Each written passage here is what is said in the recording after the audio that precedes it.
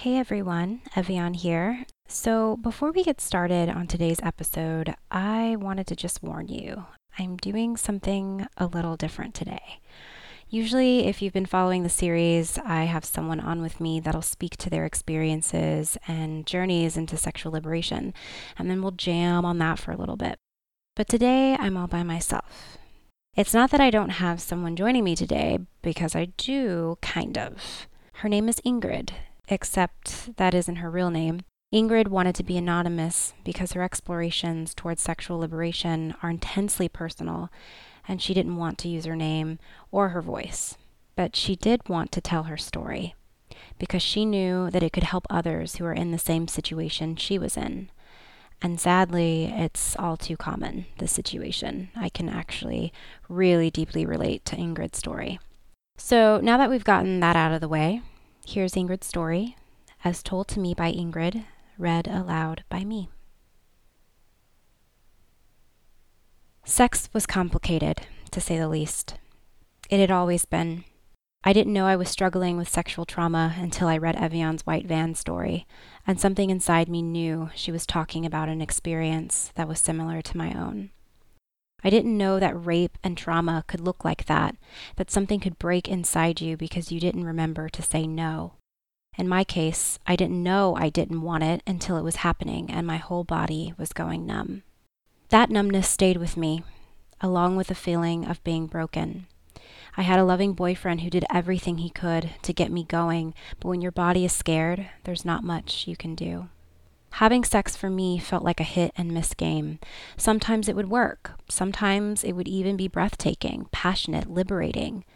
And each time that it worked, I tried to convince myself that I was finally okay, that things would work from now on. But they didn't. My body retreated more and more until one year my boyfriend and I only had sex about 12 times in those 12 months. There were lots of tears and heartbreaking conversations during those moments. I didn't know how to answer his questions because they were mine too. Why does it have to be so difficult? What's so scary about sex? I feel so rejected. What can we do? I'll do anything. I love you. For a long time, I pretended the problems weren't there, and I just tried to ignore sex. I pretended I didn't need it and would make snarky comments about women not being visual creatures. I blamed my body, I blamed my womanhood, until one day I was done with being broken. I felt it in my bones that Evian had something that I was craving so badly. I had met her in person once, and she just radiated bold, laid-back, feminine sexuality. I knew that she had struggled with trauma too, so I told myself if she was able to find sexual freedom, then maybe I can do it too. It felt like the most audacious, out there, courageous thing I had ever done. It meant that I was finally making my sexuality a priority. I can't even tell you what we talked about during our sessions. All I remember is the feeling of liberation in the end. It felt so healing, like I was being seen and understood in a way that I never thought possible. We didn't talk about the sexual trauma much. We never dissected it. I didn't have to relive it or make sense of it. Instead, we talked about the tangible ways it was affecting me now, why I wasn't able to let my boyfriend in, what I needed from him. Looking back, it feels quite extraordinary that the trauma needed to heal by not talking about the trauma. It was a slow process. From the outside, looking in, it might have seemed that not much was happening. I wasn't able to freely have sex with my boyfriend yet, and I was still struggling. But I could tell that I was healing, and I trusted that. There was a light all along the way. For me, the healing came in one fell swoop at the end of our work together. It was as though we had built up towards it in those 8 months we had together, and then there it was. The fear was gone. My body relaxed, and I had sex again and again without the trauma knocking on my door. Everything in my life has changed as a result of this inner healing. I can now have sex whenever I want to. I feel arousal. My boyfriend and I are making sex a priority. We even have sex dates. When we're feeling disconnected and start to fight, we have sex. We know that for us, disconnection lies at the heart of every fear and fight that we have. So we fuck to connect, and then we lovingly deal with any challenge at hand. Sex is amazing. My boyfriend and I have passionate sex, dirty sex, intimate eye-gazing sex, boring sex, quickies on the couch, sex on the carpet. The fact that I have sex at all is a major success. We talk openly about what we want our sex life to look like. We experiment. Me and my boyfriend go out of our way to make sex happen, even when we're not feeling it. It's been almost a year and a half since my work with Evian ended, and working with her gave me the foundation from which to build a healthy sex life. I am just now discovering who I am as a sexually liberated woman. I am noticing my desires more, even the ones I feel like hiding in the closet. I am more aware of my sexual energy.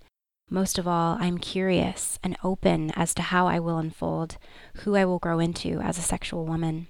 I know the power of sex, and I am making conscious choices to acknowledge it and use it. I am ready for the next leg of my sexual liberation journey, and I feel like it's going to be wild and sensual. This is what I would tell anyone who feels completely alone with their trauma. You don't need to know how to get through this to heal yourself. Having sex like any normal trauma-free person is possible for you. There will be a time where you won't have to worry if your body will cooperate or not. Your body will soften and awaken and want sex as much as you do. You can be in a loving and intimate relationship and have a sex life that's great to go along with it. It is possible. Trust your hunches. It'll all be good. It'll be amazing, actually. So this is Evian again, no longer speaking on behalf of Ingrid. I just wanted to take a moment to say thank you to Ingrid, who I know is listening right now. She had one of the most beautiful and breathtaking transformations that I've ever witnessed in my work. And even though she cannot be here to openly speak about her journey, there's something really magical and special to me about her telling her story. Even if it was through me, even if it was through an anonymity, I think there's something very powerful about her story. And as someone who has survived sexual trauma and who has created a flourishing sex life after sexual trauma, I am deeply inspired by her transformation. If you are like me or like Ingrid and have found yourself struggling to have sex after having sexual traumas or being raped or having had experiences that really damage the idea of sex for you, I want you to know, just as Ingrid said, there is life after sexual trauma. There is sex after sexual trauma. And it's all about making space for that healing and giving yourself time to process and to forgive and to grieve. Thank you so much for listening, and wherever you are, I encourage you to make your sexual liberation a priority.